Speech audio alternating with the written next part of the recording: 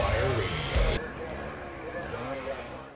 All right, Chief. So you were asking, my background, right? We're gonna get into the official introduction. We'll do all that. But you and I have been chatting, and I said, listen, we got to hit the record button. So we're recording. So that presentation is doing very well. I think there's something about when you're willing to share who you are and you're authentic in your message, it resonates with people. And I wholeheartedly agree. It's, because people only see you as a snapshot in time. 100%. Like even you with your radio show, it's like a snapshot in time. You're the voice, right? And you're the camaraderie. You're the brotherhood. They know nothing about you. They don't know your personal life. They don't know your wife. They don't know what you have to deal with. That's right. How happy she is that you're sitting there with the headset on. So let me share this with you. This happened to me this morning. I am rarely caught off guard when it comes to National Fire Radio. I have made incredible friendships, relationships, have met people from all over the world, the biggest names in the fire service down to regular average guys just like me, right? That just love going to fires, love serving the community, right? You and I never met. We've texted until today, and now we finally meet, right? I went online today. At least I figured out what you looked like and, did a little background on you, right? But that's what I love about this platform is I get to do this. I just get to have conversations with people. This morning, I got caught so off guard that it actually teared me up, and I'll share this story with you. I was at Joey D 2 weeks ago, the Joey D conference. They asked me to do the roundtable for the guys, the survivors of Black Sunday. So Brendan Cawley, Gene Stolowski, and Jeff Cool. And I had met Jeff before. I'd never met the other guys. So it was a real honor for me to be chosen to moderate that roundtable because of the significance of that fire. And the three of them have only spoken together on 2 or 3 other occasions and so on. So that was a real honor. So my travel schedule has been crazy, but Saturday before the roundtable was Sunday morning, Saturday, so many of my friends fly in from all over the country for that conference to teach and so on. And then I love meeting the guys that are there to learn. And so I asked my daughter if she wanted to come with me. My other daughter was busy. My wife wasn't feeling great. So I asked my daughter if she wanted to come with me, Paige. She's 16. And she said, yeah, I'll take the ride with you. Now, this is like a 2-hour ride from my house out through Long Island with traffic and everything else. Takes a ride with me, gets to the training ground. We walk the training ground. We're walking all over, introducing her to people, and so on, because my family's my everything, right? And I should preface the conversation before we hit the record button. You said, we're just a snapshot in time. People don't know our backgrounds and our families and that, but I'm very open and willing to share with people about who I am, and that involves my family because I'm not going to give you all the details, but it's my family. It's partly it's my everything, but they also make up who I am, right? So, long story short, my daughter and I are walking all over the training ground. We leave. Great day. We see some friends on the way out. Done. This morning, I open up Instagram. Now, I'm on social media, right? That's what we do, National Fire Radio, right? I open up Instagram, and there's a post, and it's a picture of my daughter and I walking together from the backside. So the photographer, Chance Craven, took our photo as we walked away from talking with him, and it's my daughter and I walking shoulder and shoulder, and we're both looking off in one direction. And this gentleman, Chance, who I've never met before until that day, I put my hand out, shook his hand. I said, hey, I introduced myself to him because I like to introduce myself to everybody by name. I never take a meeting with somebody for granted. And he was just snapping pictures, and I walked up next to him and chatting with him for a minute. I stuck my hand out, shook his hand. I said, hey, I'm Jeremy. Introduced himself. I said, hey, I recognize your name. Have we met before? He said, no. I said, "Man, your name sounds really familiar." Well, I follow him on Instagram, and that's how I knew him, right? But I didn't know who he was at the time. I couldn't put it together until this morning. And he posted this picture of my daughter and I today, and he said these most poetic and incredibly powerful words where he summarized the post by saying there's so much bad and tragedy that surrounds the fire service, and yet there's still some good out there. And then he recognized me as somebody that I don't want to ruin it, man, because it was such a beautiful post. And I was so floored by his words. But he said, let me read it, if you don't mind, Chief. I don't mean to. No, I got to tell you, because this hits home and it resonates, because I am the advocate for positive in the fire service. Yes. It is so easy to drill out the negative in fire service. Yes. And before you read that, the irony of this whole conversation right now is I had the exact same picture taken with myself and my daughter, who was probably about 5 years old. Yeah. At the Connecticut Fire Academy. So I used to be a lead program instructor for the recruit program up there. And somebody took the same exact snapshot. Love it. The back of us, it's like, and it brings it together. But I'd love to hear that saying. So this is now, I met this guy once, literally shook his hand, introduced myself to him, introduced my daughter to him. We chat, we had some small talk, walked away. This was 2 weeks ago. And then out of nowhere, he posts this today. And he says, it's a picture of my daughter and I, and it says underneath it, it says, if you start searching for how detrimental the fire service can be, it doesn't take long to find heartbreaking facts about divorce, broken families, the children who despise their parents' calling. Whether a volunteer or paid firefighter, the fire service demands a great deal of time, and no one understands that more than a firefighter's family. The heartbreaking facts are true, but that's only one side of the story. There are also a lot of firefighters who are intentional about loving their spouses, leading their children, and prioritizing family. And if what we focus on grows, I'm going to keep focusing on firefighters like these that are prioritizing the things that matter. Firefighters like Jeremy. Although I don't know you personally, I saw you introduce your daughter to everyone you talk to and be intentional about making her feel valued. I see you, sir. Wow.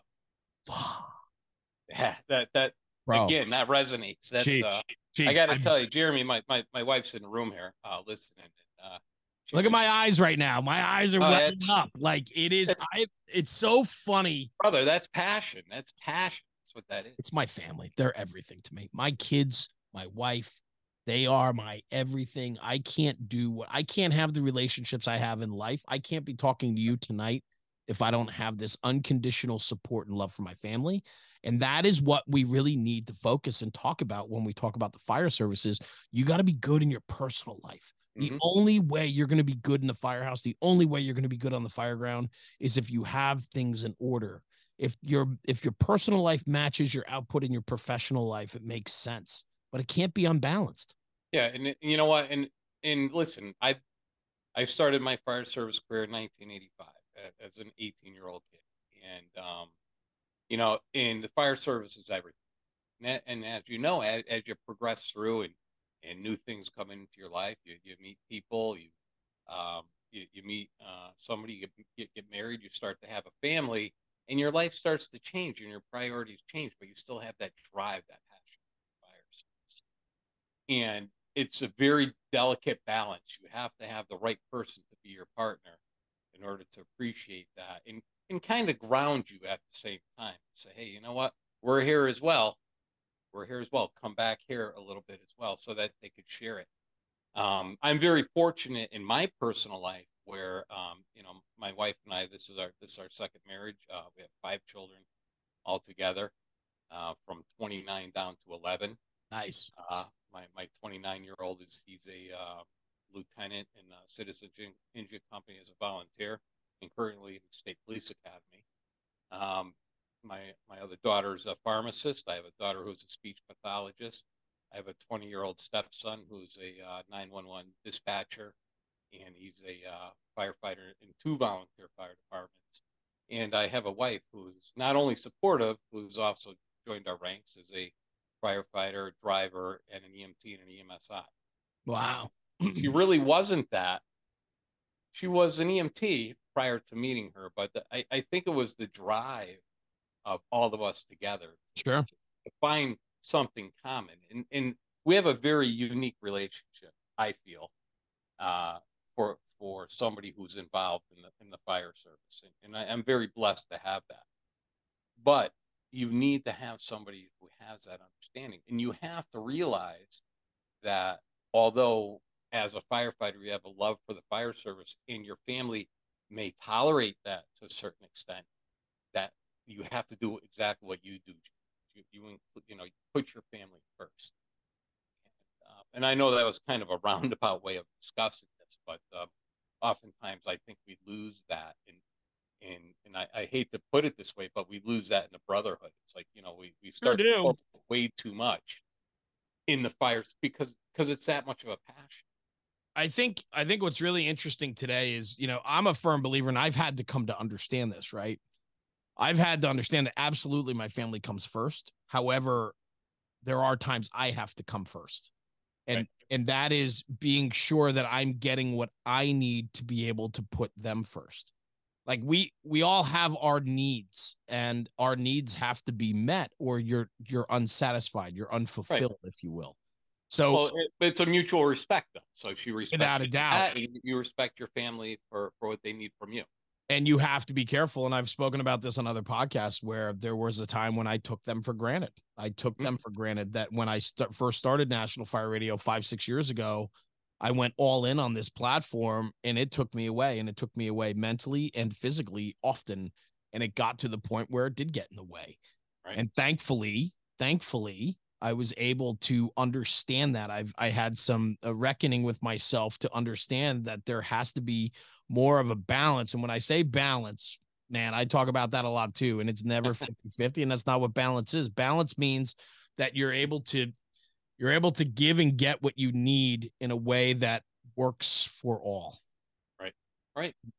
Yeah, because Lack of better words. no, and it's all about happiness in life. It's all about fulfillment, and obviously your fulfillment is bringing people together, creating Love it. those relationships. Love it.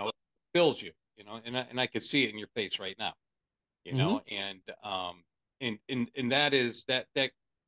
that carries, and your family feels that as well too. So, good, bad, or indifferent, we become silent mentors for our families and our friends by our actions and how we care.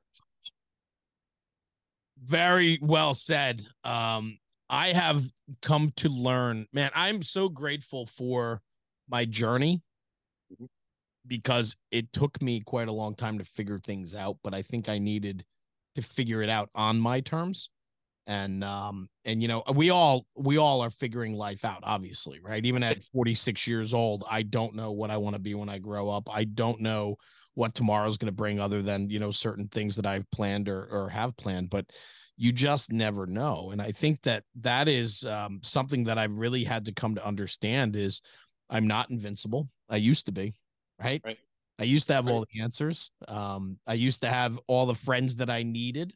I used to have, everything possible at my fingertips. Right. Today, I feel like I have none of it. and I'm and Right. I'm growing and looking for more and wanting more. And it's just a refocus on what you think versus what you've come to know.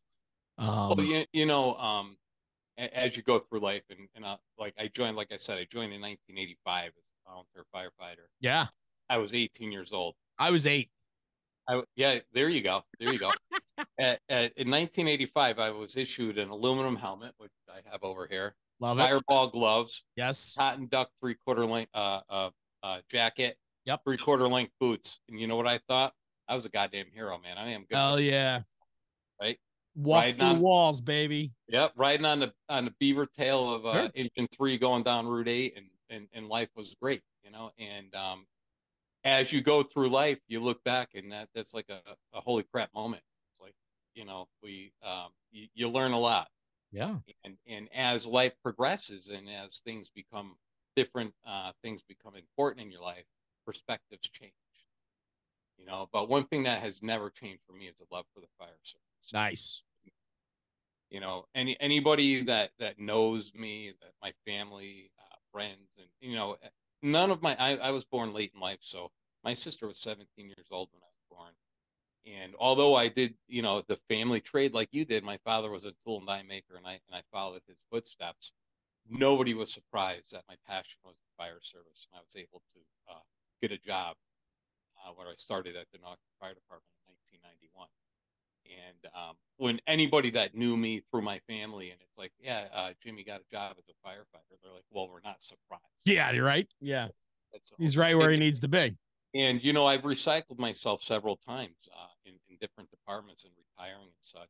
And I've had a couple of retirement parties, actually. And one of my biggest phrases is, I've never worked a day in my life, so I enjoy every single day. Yeah. Yeah. Where does that unconditional love come from? I mean, are you a generational firefighter, or were you the first Well, in your family? I mean, what um, It's funny you say that because I was thinking about that today. So I was thinking about what we were going to talk about, and yeah, my father was a volunteer firefighter here in Beacon Falls, and that was in the 50s. Okay. And my father was a World War II vet. He Mm-hmm. proudly served in the U.S. Navy during wartime, and he came back and he was the commander of the American Legion. And I absorbed those values from him. And I have cousins that served in Vietnam, and there was just a call to service for the community. And my father ran first selectman in town, was always involved in I town. love it. And I just and I'm actually sitting in the basement of the house that my parents built Cool. in our community, and just we have such a tie to the community, and I just felt that need to help out the community, and I knew that the fire service was my vehicle for that, my love for the fire service. As a young child, we have a fire siren in our community when there's a fire. It goes in 10 cycles actually, because I've counted them since I've been 5 years old. And Used to. yeah, no, it still does, It because does? back in 2014 when I became the fire chief at Beacon Hose, I resurrected the fire siren. Oh, the town must have hated you. They actually love it. We had to put some restrictions on after 10 o'clock at night. It doesn't go off, and doesn't go off till 7 in the morning. But it brings back, and I'm a big advocate of, as much as we need to look forward, we're looking through the windshield, we're looking forward. You occasionally have to look in a rearview mirror and glance back. 100%. Appreciate those traditions. 100%. One of those traditions. And as a matter of fact, funny thing, we have a 12 o'clock radio test. And when they do the radio test, they sound the siren on Falls, and it resonates throughout the Norfolk Valley. And God bless his soul, Artie Norton was one of our fire police, and he was sitting on his back deck, and he heard the siren at 12 o'clock. He got on the radio. He just said, "I love that." That's cool. That's very cool. So you gotta bring that back. Yeah, you have to have that. You have to move forward, but you have to remember those traditions and remember those people that put you in those positions that you're in now. I couldn't agree with you more. I mean, I think that is a big part. That's the fabric from which we're cut, right? And right, yeah. And I agree with you. However, unfortunately, when call volume is skyrocketing in these smaller communities and that siren kept going off more and more, they cut the cycles down. Cycles went from 12 to 10 to 8 to 4, not to disconnected, right? And changing the time of day and so on. I know in my community, I mean, that thing would be going off 700 times a year, and it's like the schools there. Well, guess what? The parents aren't tolerable anymore. The people that have left town and new people have come to town, they don't even know the volunteer fire department exists, let alone there's a fire siren. They think there's a tsunami or a storm warning coming, right? Like people just don't know. And for small town USA, that fire siren, man, like that warned the town that something was going on. It warned that there were blue lights coming through town for the volunteer departments, Look out, the blue lights are coming down. Caution. Yeah. Or, the town used to be a lot quieter. You used to be able to hear that siren. Right. When I first got on 95, when I first got on at 18 years old, I lived close enough that as I pulled into the parking lot for a home response volunteer department, that siren was winding down. If we didn't get the engine out as the last wind down on that siren, we were late. We were getting out late. Very parallel universe, my man. Yeah. I am that. We used to run from the parking lot to get it. Now guys strolling, you know what I mean? Like, like they're on a hot date. They come, walking in with style now versus we used to jump out of the car and run into the firehouse, I got to tell you, even when it goes off today, I'm 57 years old. I'm a career fire chief. I got to say, if that tone went off right now, I'd probably leave. Well, I don't blame. I mean, unless it's a CO alarm or something, works. Chief. I mean, come on, CO alarm, fire alarm. I'm gonna hold you to staying on the podcast. All right, maybe that. But it's funny because they know I'm coming. It's like right. The driver, and it's funny you say that about the siren because we do judge it by that. We all get there and like, oh, it's starting to wind down. Yeah, let's go. You're yelling at the guy. We've left guys on the apron when they're standing there taking too long. We'd pull out. You know, I'm sorry I didn't see you. I didn't yeah, see you standing there. exactly.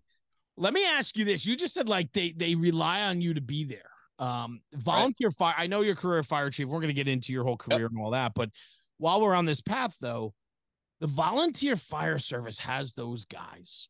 Those Hmm. guys that are always there. They're there to open up for coffee. They're there to Right. open up when the town needs to get in the building, or there's voting, or there's just those core group of older guys that have been there, and they are the backbone of everything that's happening. You need somebody to let the guy in to fix the generator, call this guy. You know, Oh, he's this going to guy. open a Right. door, right?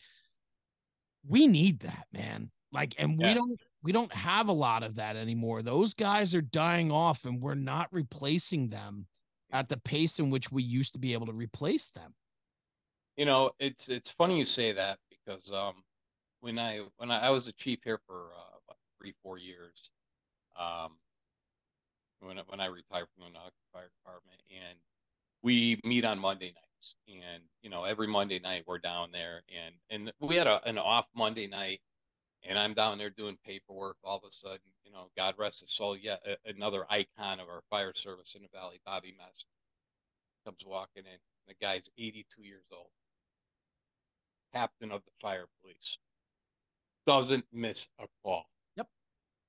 Actually told his family, it's okay if he doesn't go, and they're like, Jimmy, we can't hold him home. So I would imagine I will be that Bobby Messner someday. Yeah. Yeah. So I said, Bobby, what's going on? I said, Jesus, we have nothing going on today. I'm just doing a little paperwork. He goes, Chief, Monday night's firehouse. Every night I'm done. He did that for 60 years. Yeah. Every Monday night. And we, luckily we still have a few people like that. But you're right, they are a dying breed. And I think something that's so important, and I love talking about it in my program that I do, is how much those guys need it actually more than we need them. And yes, we have to recognize that we have to engage them when they are there. Let them tell that same story for the 51st time, and engage them with some questions and torque them up and get them animated, make them part of the conversation, make them still feel wanted. I think unfortunately, Jeremy, we've come quite versed in doing firefighter funerals for our older members. They've been dying. And what you say is absolutely true. And we remember different members for different things. And yeah, currently we have a member, Mitch Malinsky. He's been on for 60 some odd years. Um, his mobility isn't quite what it used to be. It takes a lot to get him into the fire department, but he's always there on a monthly meeting. And the young guys scurry to get his chair for him to sit down. And he sits down in front, and he is like the godfather of Beacon Hose Company. And his one job at the end is to make the motion for the meeting close. So love that. nothing happens Yeah. until he, and that's his part for now. Mm-hmm. He used to be the most active member we had, but I'm proud to say that our department does recognize. That's fantastic. And you need to do that. And you're absolutely right. Take the time to talk to those, to entertain them. Let that guy adjourn that meeting. Let him make that motion every freaking Monday night or every once a month, whenever that meeting is. Don't ever take that away from him. Well, I got to tell you, oftentimes there's awkward moments, so everybody's just kind of waiting around, and you got to give a little elbow. It's like fish. It's like, oh, I'm on. Okay. Yeah. Oh, it's my turn. Okay. Hey guys, I'd like to make a motion. Yeah. And you know what's really cool is his granddaughter.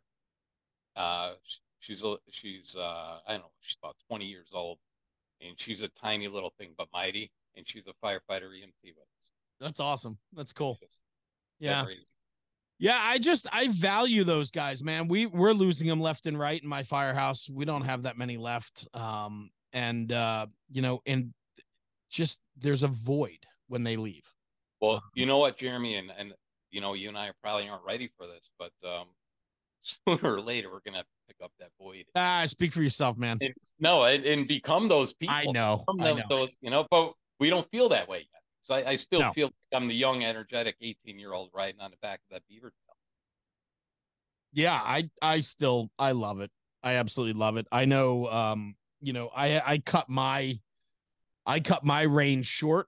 I was assistant chief for 3 years. I was chief for one, and we do 3-year terms. And after my first year as departmental chief, I stepped down. I did that on my own. I did that on my own accord because that was my first realization that for the 4 years prior, I took so much away from my family that I had 2 younger stepchildren at the time, and I had 2 kids under the age of 2. And if I didn't, my life would probably be very different today. And I think about that, and I think about how many times I've put the volunteer fire service ahead of everything else in my life. Right.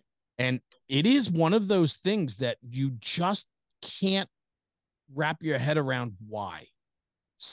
There are guys that haven't left town. They haven't moved out of town. They stay in town, and the connection to the volunteer fire company. The volunteer fire company, where there is this like undeniable belief in our volunteer fire companies for the guys that are all in on it, and they just have such a hard time stepping away from it.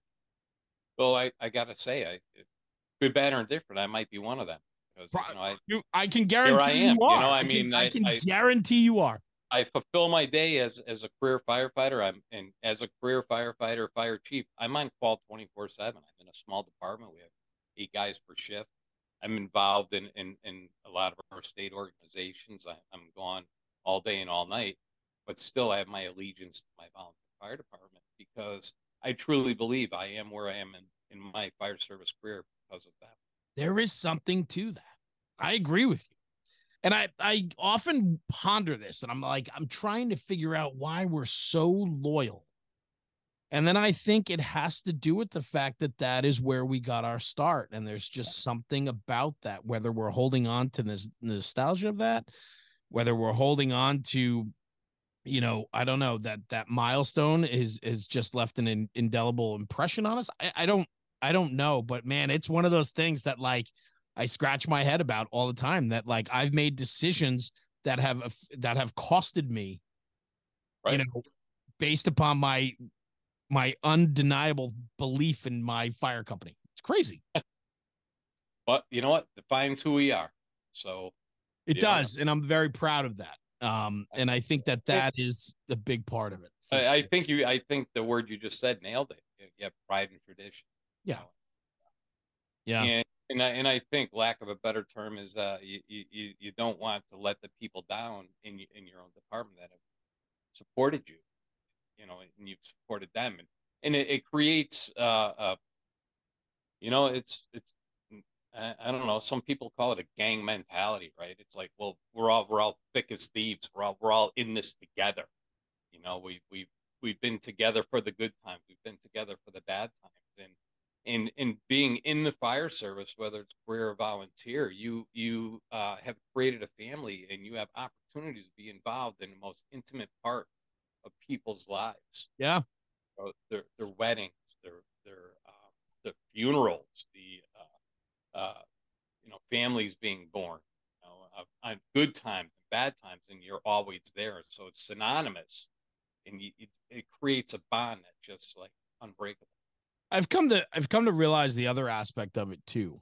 I think why I'm so passionate about it, and I can't let go at times, it's because I'm very protective of it. And I'm worried that we're losing our way, and there's things that aren't happening that used to happen, or there's things that we used to do that we're not following through with anymore. There's rules, guidelines, regulations, SOPs, or, bylaws that aren't being adhered to like they used to be. And it's like, there has to be some protectors left in the system. And I feel like if I were to walk away, some of that I think would go even more so. Well, you have the institutional knowledge. That's what the organizations need, whether it's career or volunteer, is like, and that's why even in the career sector, like when people have defined benefit, and then they have the drop program, and the drop program is kind of designed so that you have your most experienced personnel there in order to mentor the new people coming through, and I think that's what you inherently are feeling. I'm not ready to let go of this until I see that it's in a good spot. Yeah, just not. not trending in a good way. Right. I It's know, but so you know what? hard, man. I've come to realize, and much like you, I've been around for a long period of time, is that as you cycle through each generation, there's a new normal. And my wife's kind of brought me to this realization that, when I started in the 80s and mid 80s, early 90s, that's what it was. That's what I remember it as.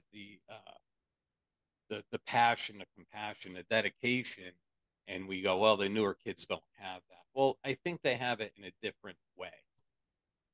I think they, you alluded to it and you spoke about it in quite detail early on about how the fire service career, your volunteer career, almost ruined your life. Your personal life and Yeah. family. And I think I'm just putting this out there that these newer people see this and they value different parts of their life. That's a big part of it. I believe that wholeheartedly. I do. I also think that, there's a big shift with the focus is more on the individual and not the whole. And I think that that's why what you were talking about earlier about your connection to the fire service growing up, but, there was relationships at the American Legion, or I think you said, and, like selectmen or councilmen, whatever that is, like those things. That is being part of the foundation. That's civic mindedness. Like that stuff matters. And you're not finding people coaching anymore. You're not finding people joining committees in town. You're not finding, this, fathers and mothers volunteering all their time that they used to give to all these organizations. We're just not. So it's not just the volunteer fire service, and it's all of it. Right. And I think that, there is a new normal, your words, right? New normal, your wife. I think it's termed very well. What we have to be super careful of, though, is that the service in which we provide is not affected or changed by this new normal. But, and I think we could take it another step and you look at society, and I think society is hypercritical and everything. Oh, yeah. And you look at social media, which I love social media. I think it's a great tool, but then again, it could turn on you so fast that, people put themselves out there. The coaches put themselves out there. The volunteer firefighters, the career firefighters, they all put themselves out there. And all it takes is that one person to really, to put the screw to it, to challenge, to say that, what was this person doing?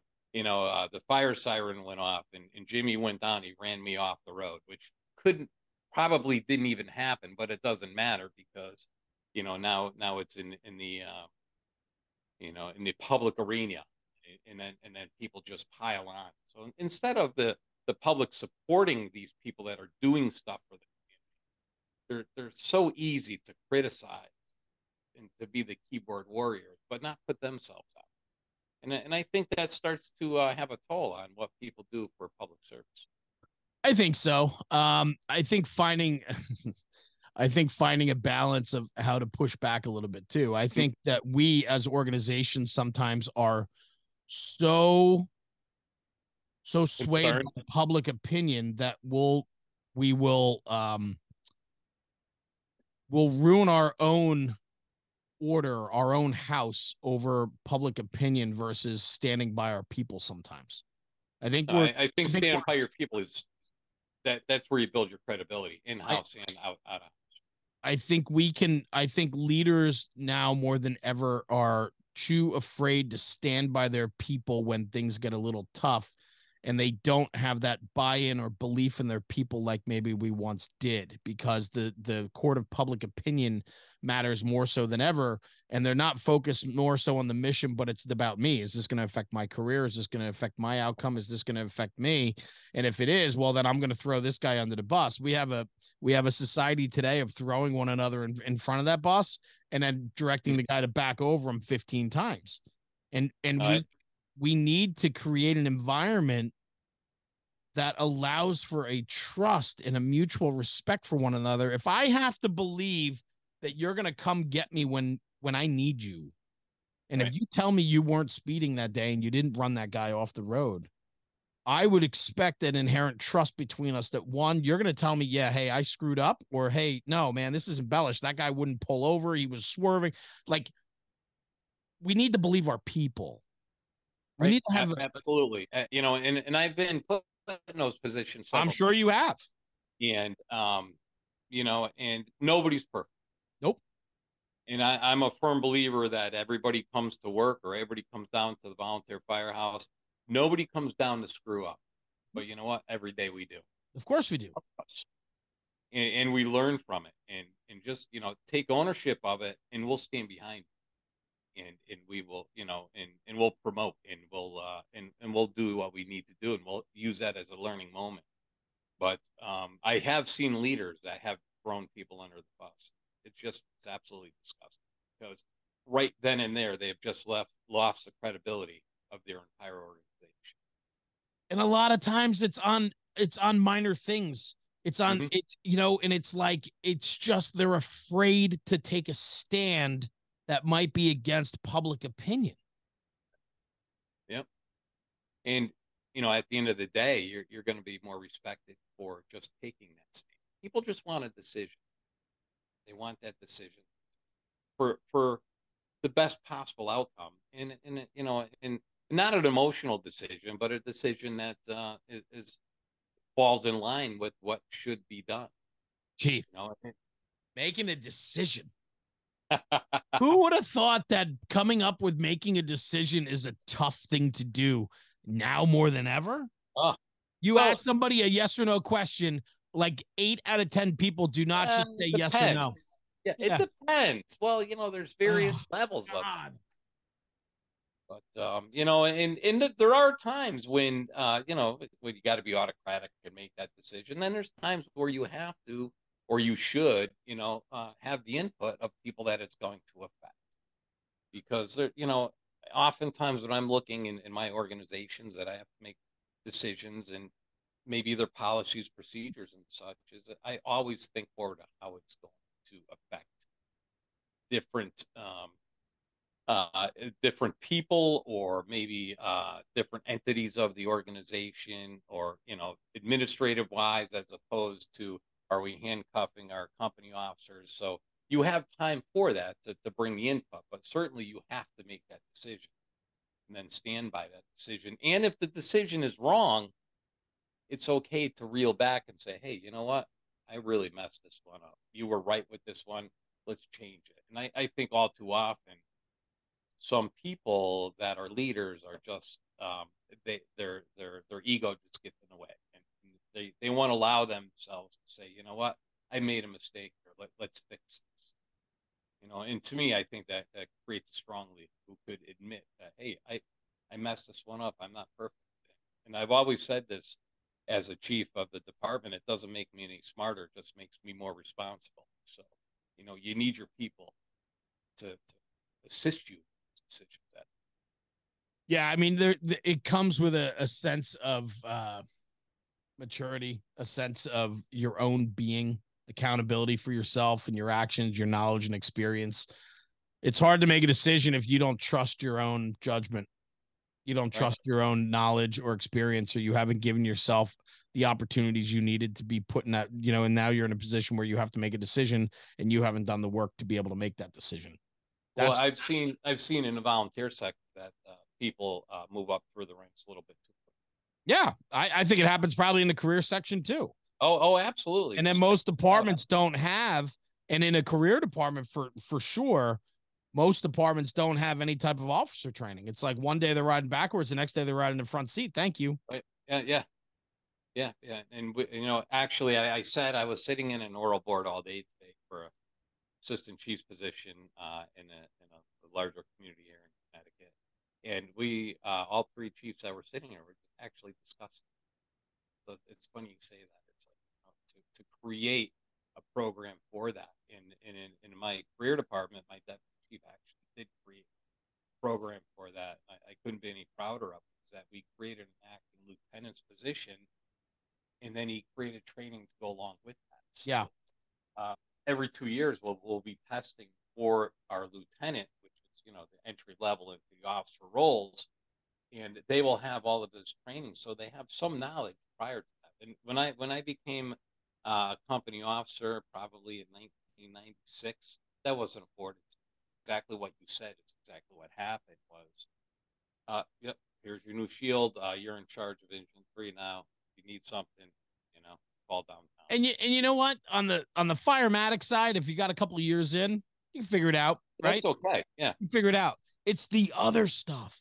Jeremy, fires are easy, brother. That's my point, right? I mean, going to a fire, no problem. I've been doing this for a couple of years now. Okay, I'm pretty confident. I got to learn how to lead the guys now. But when I get back, I got to do an injury report, paperwork, fill out overtime. I got to do ordering. I got to do procurement. I got to do like who's teaching that? How would you like to be a lieutenant for 3 weeks?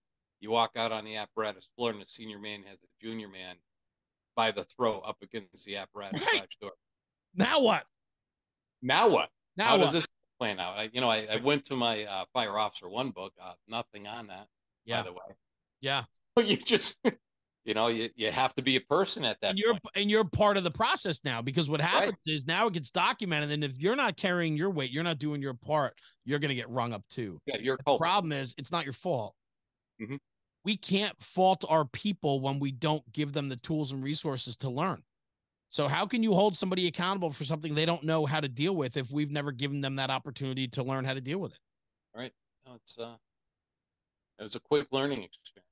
Yeah, for sure. Let's diffuse the situation first, fellas. Back away from each other. Let's figure this out. Let me go read a couple pages in my book. I'll be back. Don't murder each other. I'll be back, right? So let me ask you this, Chief. You said I want to focus a little bit more on you. You said that nobody was surprised when you became a career firefighter. Right. Yeah. So I always had the bug, like I said, when I was as long as I could remember. Fire siren would go off. My face flew to the window. When I got my bicycle, I would ride down Burke Road down to Main Street.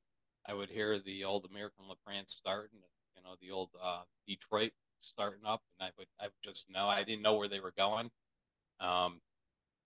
Ironically enough, a person who ended up turning out to be my current father-in-law, Bob Carlson, I'd see him coming down Highland Avenue with a blue light in his truck, and I knew all of the volunteer firefighters in my community. Small town, right? I wanted to be that, Yeah. And when I got the opportunity, I did, and I went out testing. It took me 5-6 years, and I was fortunate enough to get on the Naugatuck Fire Department in 1991, and that's where I started my career. And the career in the fire service just opened up so many opportunities, just endless. I wasn't much of a person for school. I did attend college for about a year and a half. It wasn't for me, and that's why I went right back into school and dive trade. But once I got into the fire service, there were opportunities to go to school, Fire Officer 1, Fire Officer 2, Instructor 1, Instructor 2, Instructor 3, go down to the National Fire Academy. I couldn't get enough. I couldn't drink it. And still today, the same way. I was able to quench my thirst of knowledge, with the fire service. And, I've met so many great people. I've trained with so many great people. I've had such a crazy career when it comes to meeting people who, at 18 years old, I went to the Wolcott Regional Fire School, which is a state fire school here in our area. There were two people, Bob Massicott and Dave Christoff, who I looked at as my mentors. They were from the city of Waterbury Fire Department. Both of them were company officers there. And they drove this weekend fire school class like it was an academy. And as much as I learned from them and looked up to them, I was petrified by them. And as my fire service career started moving forward and I became an instructor, I became an instructor at the Wolcott Fire School. Then I became their peers. And then at one point, Bob Mascott and I were running the school together. So I was able to put this all together. And this gentleman, Dave Christoff, went on to be the program manager for the Connecticut Fire Academy for the recruit program. Him and I worked together there, and he retired from there, and he recycled himself as well as, guess what, probationary member of the Naugatuck Fire Department. Guess who was his first company officer the day he walked in? Yep. And I tell him this story. I said, Firefighter Christoph, do you happen to remember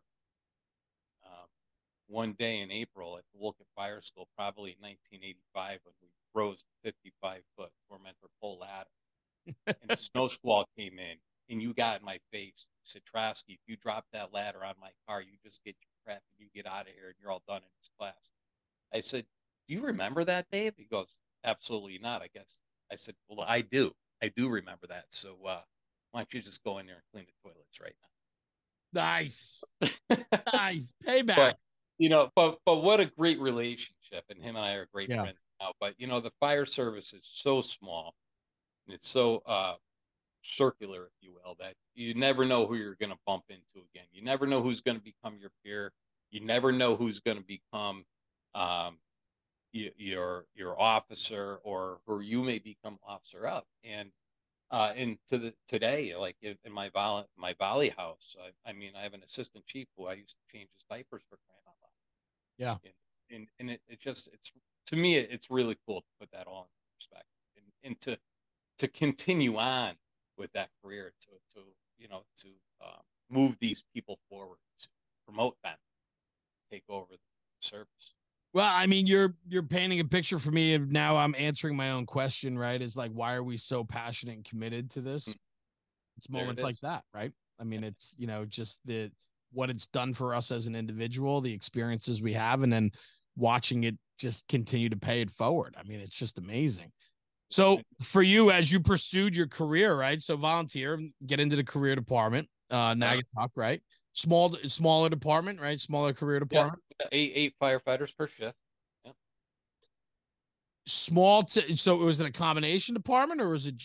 At first, in the beginning, it was a combination department. Then through attrition, it just became a total career department.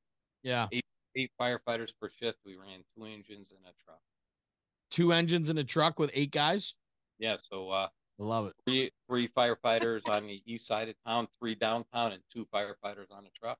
That was it. Wow. Yeah. I got to tell you, we put out a lot of fire. I bet. When I first started in the fire department, we only had 2 firefighters up at the East Side Fire Station. And I remember the days where I would be driving a 1983 5-speed, and a buddy of mine, Richie Alpez, him and I worked together. Another guy, Charlie Doback, who actually happens to be the brother-in-law of Pat Nichols. Oh, okay. Remember, he was on the other couple weeks just ago. On last week. About the front end of that American La France that's in his house. I drove that. No shit, really? Yes.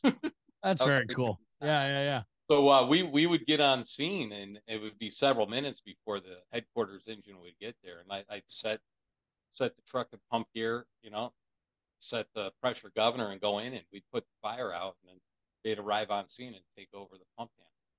That's how we did it. If you look at it now, that's kind of criminal. Back in, Yeah, I mean, yes and no. I mean, listen, you got work to do, whether you got 2 guys or 100 guys. So you got to get to work. And back in those days, you built your credibility. There was no hiding. There's none of this. You put up or shut up. Yeah. There's no place to hide. Well, I think I was fortunate in my fire service career to have those opportunities. Lack of a better term, build that street cred with. I think so. Yeah. And then fast forward now, I mean, you're chief of the South Fire District, correct? Fire District, yep. But once again, smaller size. Yeah. We're a taxing district in the city of Middletown. There's 3 taxing districts. Okay. We run eight per shift as well now. So it's exactly the same format as Naugatuck. You run EMS as well? Yeah, we do first responder. First responder. We have a dive team. Okay. We have a fireboat and technical rescue. Okay. Interesting. So, I mean, small departments are just super interesting to me. Very dynamic, asking a lot of their people, the people you just mentioned, a lot of different disciplines. So you got people that are cross training on a lot of different activities there. Yeah, at any given time, no matter what riding position you're in, you could be from hydraulic cutters to setting up the Arizona Vortex to going into a confined space to getting on the fireboat or on the boat, going to looking for somebody in distress or assisting in a dive rescue. Um, Firefighting, you could be on a truck, you could be on the hose line on the truck as well. In our complement here at South Fire District, we have 4 on the pursuit engine, rescue engine. We have 4 on the ladder truck 34. We go citywide response with truck 34 wherever we're needed, and a lot of opportunities for growth. Yeah. Middletown is where? Middletown is located where? Just trying to place it. Almost in the middle of the state of Connecticut. Okay. Or if you want to, we're east of Waterbury, East of Waterbury. East of Waterbury, south of Hartford. Okay. Right along the Connecticut River. Yep. Our response district has 7 miles of the Connecticut River that we're responsible for. Okay. Whenever there's a river call, it's a 3-department call. It's Portland, which is volunteer fire department, City of Middletown Fire, and South Fire. Gotcha. It's got to be fun keeping you on your toes. It's a blast when you enjoy look at the. Go ahead. I love it because when you look at the city of Middletown and people look at it as a city, and we're known for the Aragoni Bridge, and you look at the city proper, we're South Fire District, also called South Farms. So we're pretty much once you get out of the inner city, we're rural to the point where there's quite a bit of wilderness. And, about 2 years ago, we had the largest forest fire that the state of Connecticut's seen in the last 10 years. You can have that. And it was unbelievable. It was unbelievable, and the amount of resources that was needed, and the things that occurred during that fire was like off the hook. Wow. And it's something that, like, if you look at a city department would be used to, but because we are in the South Farms and abutting us are a bunch of volunteer departments, Haddam, Middlefield, Durham, and they have brush trucks and everything. And it was just it was several days of major wildland fires that we normally just typically don't see in our station. Yeah. Do you have outside resources that come in to give you a hand with that? Like, Yeah, we the Connecticut DEP came in. Got it. They actually brought in, they were actually able to exercise a Northeast plan that they haven't done in a long time. And they had people from Massachusetts and Rhode Island in. But even in our district, although we're the city of Middletown, outside we're the South Fire District, the further south you go, the less municipal water we have. So we rely on our outside volunteer departments for tanker task force. Okay. We're, Middletown Fire, Middletown South Fire District relies on rural water supply for more than half of our response areas. Yeah. Well, listen, man, 90% of the American fire service doesn't have fire hydrants. I know it. It's we get we get spoiled around here. Oh my God, we get so spoiled. My area is like 2/3 hydrant, 1/3 without hydrant, but we'll never do like a tanker shuttle because we'll drop 4,000 feet in relay if we have to for a large enough, structural fire. But we do have a pumper tanker that goes first due to the non-hydrant areas. It's a 3,500 gallon pumper tanker. So we just bury that thing and it goes to work. Off of that, right? Yeah, I mean, if you think about it, I mean, the way we talk about it, it's 7 engine companies if you're running 500-gallon engine companies. So, like you put that in perspective, we can run a lot of water with 3,500 gallons. You put down a lot of fire with that. So by that time, we can do a lot of, relay pumping and things like that to get us domestic water to the scene if we have to. Right. So, yeah, but it makes for fun. But like nobody ever talks about that. And that's the thing. It's like, there's only a couple guys that talk about like rural firefighting, rural water supply. Right. A lot of our people that are out there teaching come from an urban setting because that gives them the street cred to be able to get out and teach.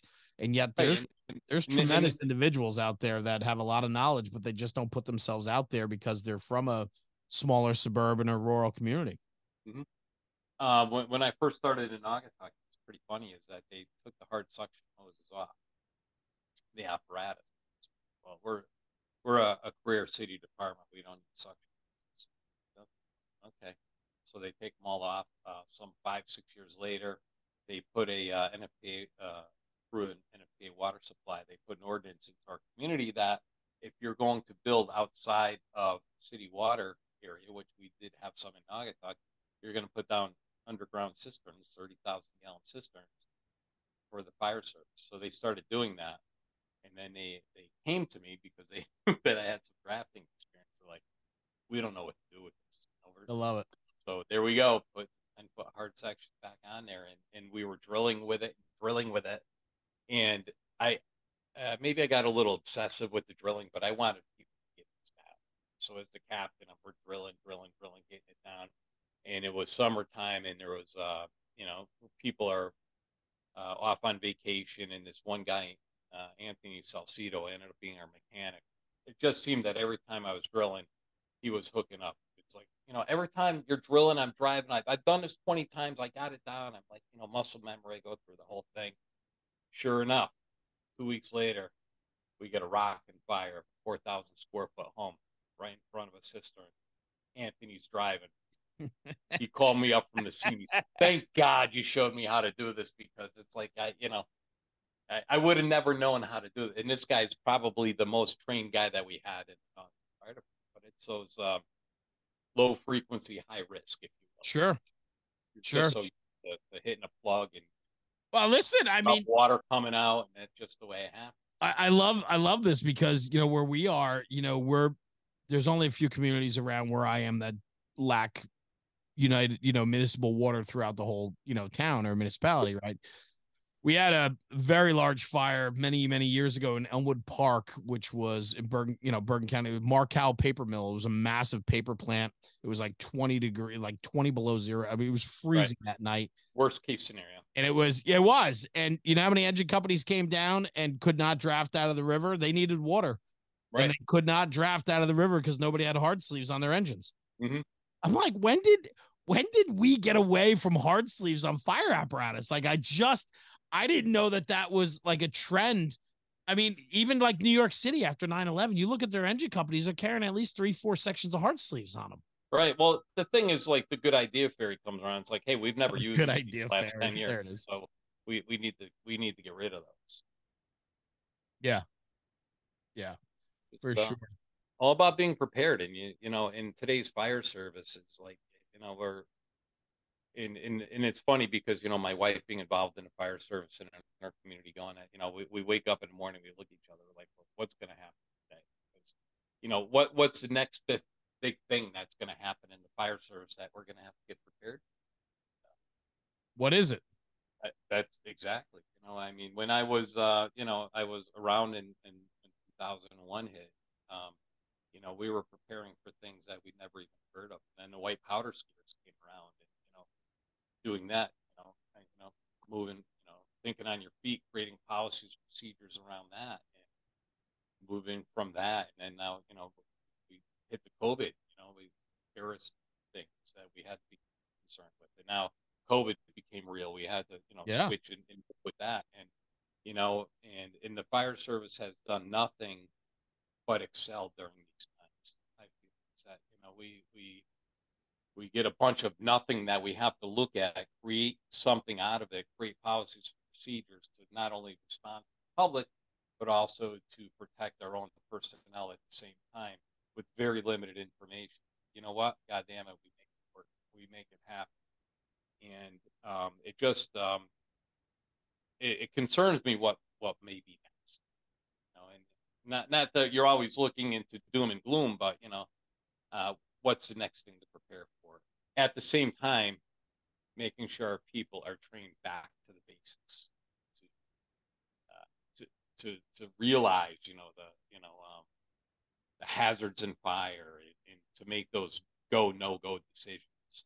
We're throwing so much at these newer people coming in, and even the generations that aren't even here yet. We're laying down the groundwork to possibly prepare them for things that are unknowing. If that makes any sense. It does. I think we've had to formalize it more through policy And I think things have gotten a little more unique in our responsibilities compared to what it used to be, right? We used to get everything thrown at us and we would just handle it. Right. And now our responsibilities have grown, but we do it in a way now that's much more formal. Mm-hmm. And then we don't leave it up to the boots on the ground to make arbitrary decisions anymore. We have to have a plan because we know what the repercussions could be if we don't have a plan. But one of the things that, and I'll argue the point that oftentimes that we policy our people enough that we handcuff them.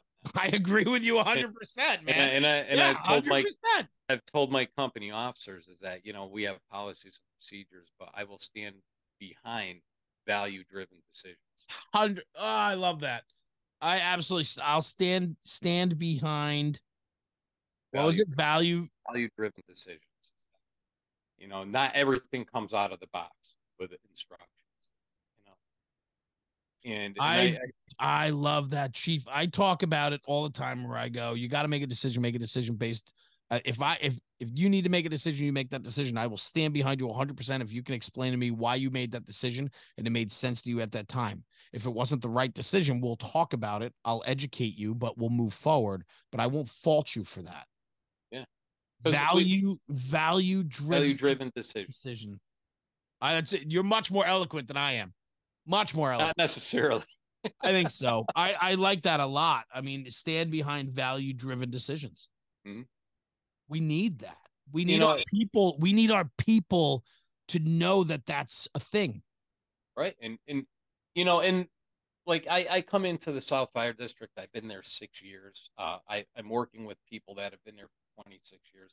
They know this response district inside out. They have the experiences. They've been on to some pretty large calls, pretty catastrophic calls. They know how to make decisions. So if I'm going to come in, and yeah, you have to have some type of policy procedure. You have to have guidelines to follow. But if you are going to expect people to handle emergency scenes based on an instruction manual, that's not who we are. That really is.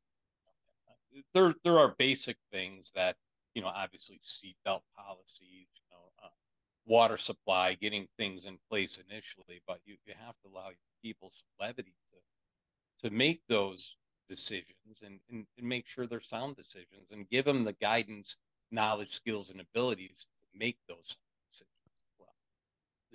We cannot policy our people to death. We just can't. Mm-mm. I think the fire service is steeped on gray. Right. We have to make decisions when we have to make decisions, and you cannot account for that on paper.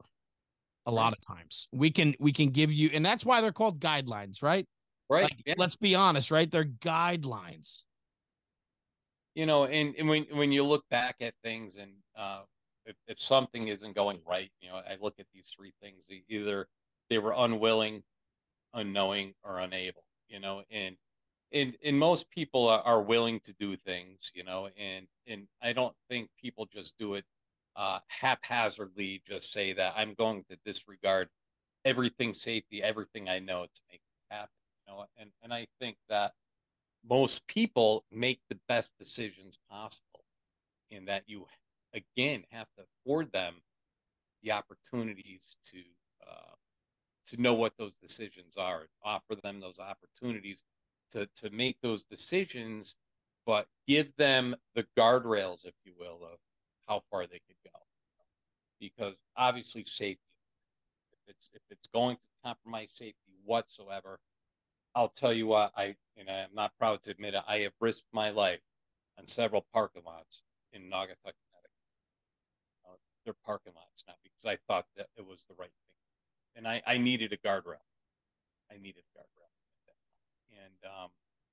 And it's okay to give your people the guardrail, but it's also okay to give them a little bit of latitude to do their job. Well said. Very, very well said. You said it was unwilling, unknowing, or unable. Unable. Yeah. See, so unknowing, they don't know. I'm taking notes here. Right. So, when it's unwilling, that's the point where Yes. now it's kind of malicious. Mm-hmm. I'm just not going. Really well said. Yeah, no, that was really good. I like the guardrail analogy too, for sure. Because I'm in the process of teaching my daughter how to drive. She has her permit. She's getting her license next month. And as experience, as she gets more and more experience, she becomes better and better. But as you become better and better, you start to take some more chances. Mm-hmm. And so it's providing a guardrail, right? And, right. saying like the guardrail is there in case you hit, but don't want you to hit. Right. Yeah, I like that. That's really well. Let me ask you this. Time ticks by very quickly on this podcast and so on. I'm conscious of your time, my time, and the listener, of course. Some thoughts from you, some things that are on your mind. Give me a topic or two that are important to you in the fire service that maybe we didn't touch on. I think I really enjoyed our conversation. I just want you to know that up front. This has been a fantastic conversation. A lot of similarities between the two of us, which is it's enjoyable to hear. So, just to pull back on that, as you move through your fire service career and you may advance in, I look at people in the fire service, whether you're a career volunteer, that there are people that are committed and there's people that are compliant. And there's the committed people, and I would say you fall into that realm of committed people, that you are available 24/7. You're raring to go. You're pushing the brotherhood. You love the traditions of the fire service, and you're there for everything. Like food drive, you're probably there. Anything for the community, anything for the best part of your organization, you're there. So you are totally committed. And then you have the people that are compliant, that just probably do the bare negative, the bare minimum. Thank you. The bare minimum. It doesn't make them any less of valuable. Well, maybe a little bit, but they're still valuable members of your department. But what I'm kind of trying to drive at is that any given time during our lives, we have different amounts of time to devote to our organizations.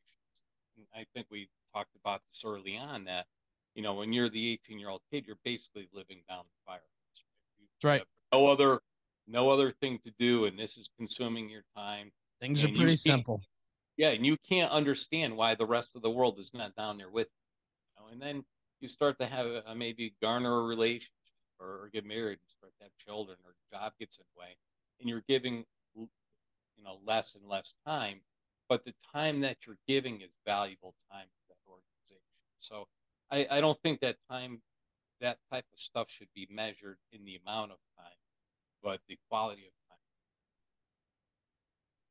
And I think that as people move through the ranks, or as they get further in their career, maybe you're a chief of a career department or a volunteer department, to remember that you need to know your people. You need to have a little empathy for your people, get to know them at a personal level, so you know what their trials and tribulations are as they are members of your organization. That I noticed that Jim hasn't been coming around so much. What's wrong with him? He doesn't care about us. Well, that may not be true. Maybe there's somebody sick at home, and maybe there's something going on.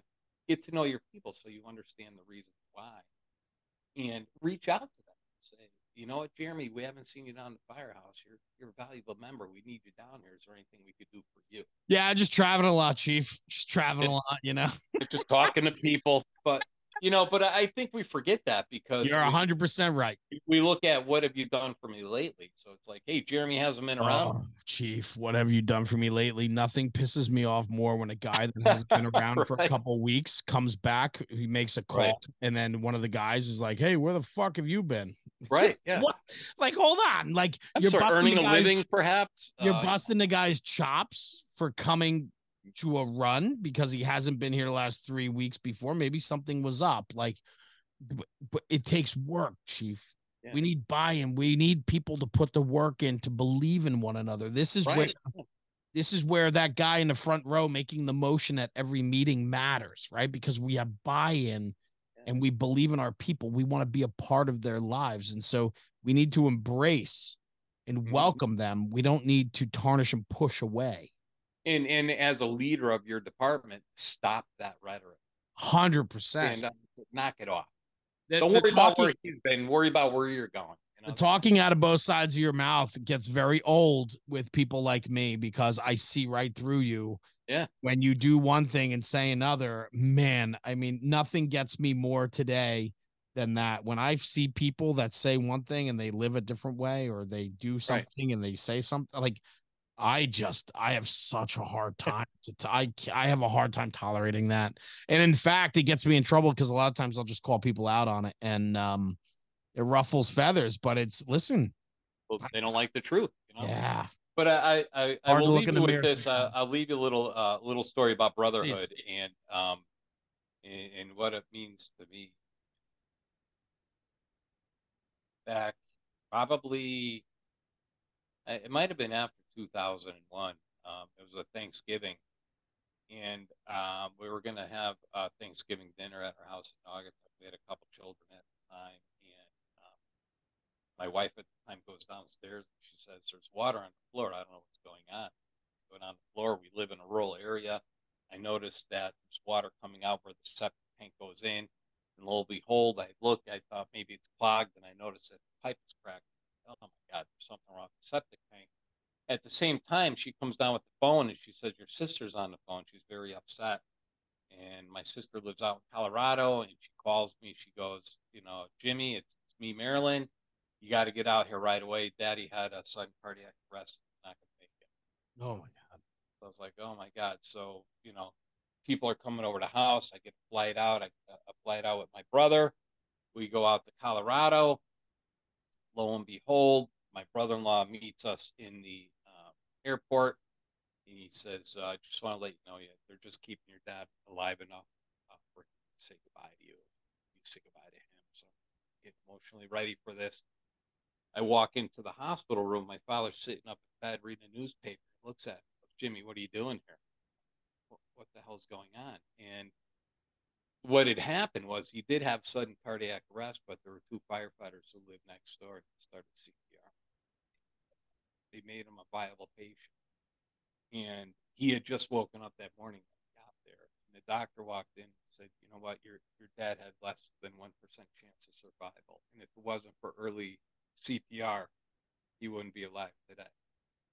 So I was elated. I'm like, I can't believe this is happening. And then, when you look at the brotherhood of how the brotherhood, reached across the country to help my dad, at the same time,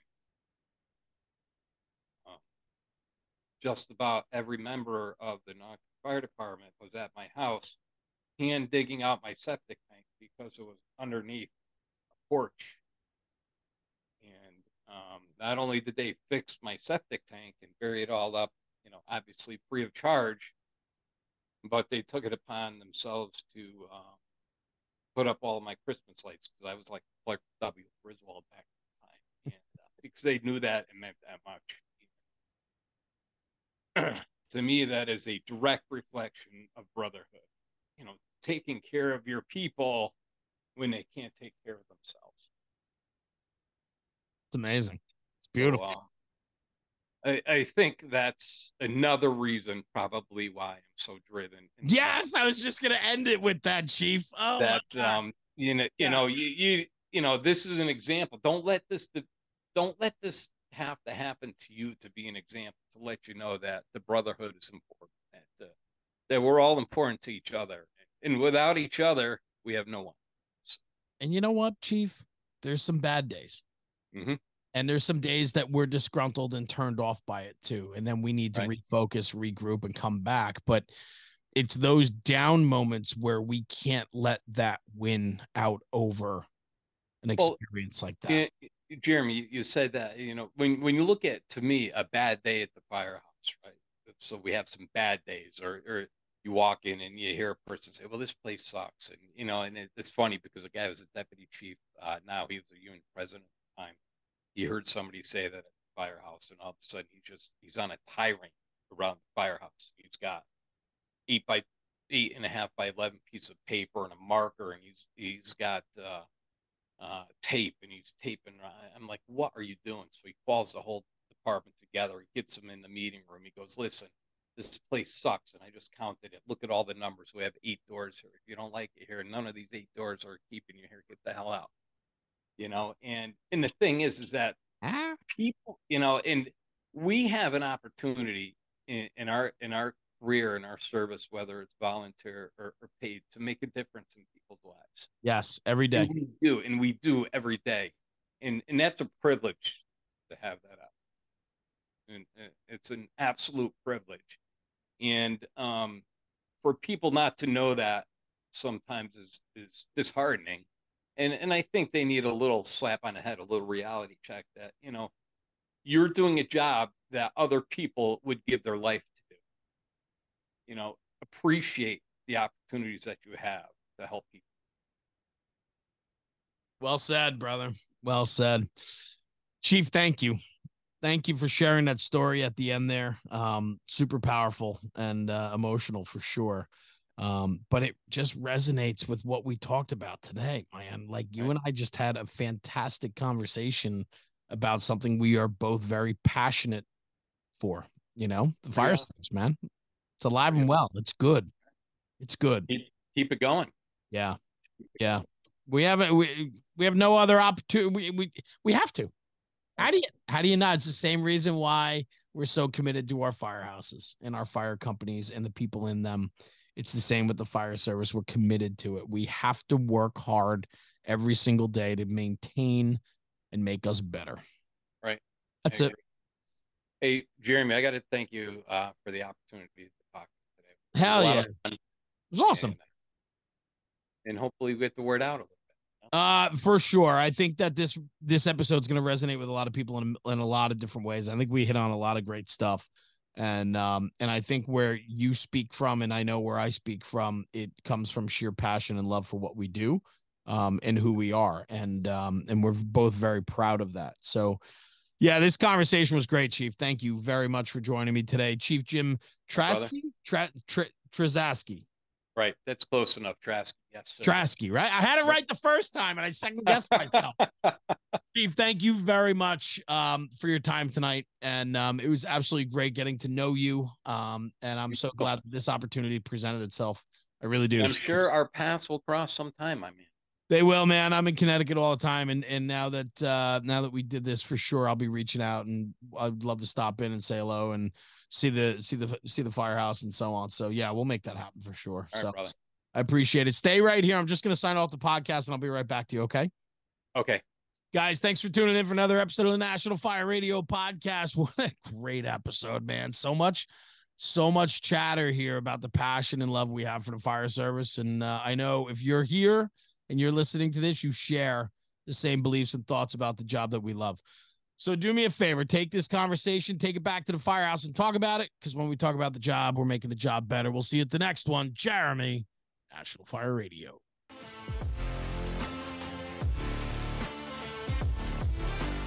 National Fire Radio.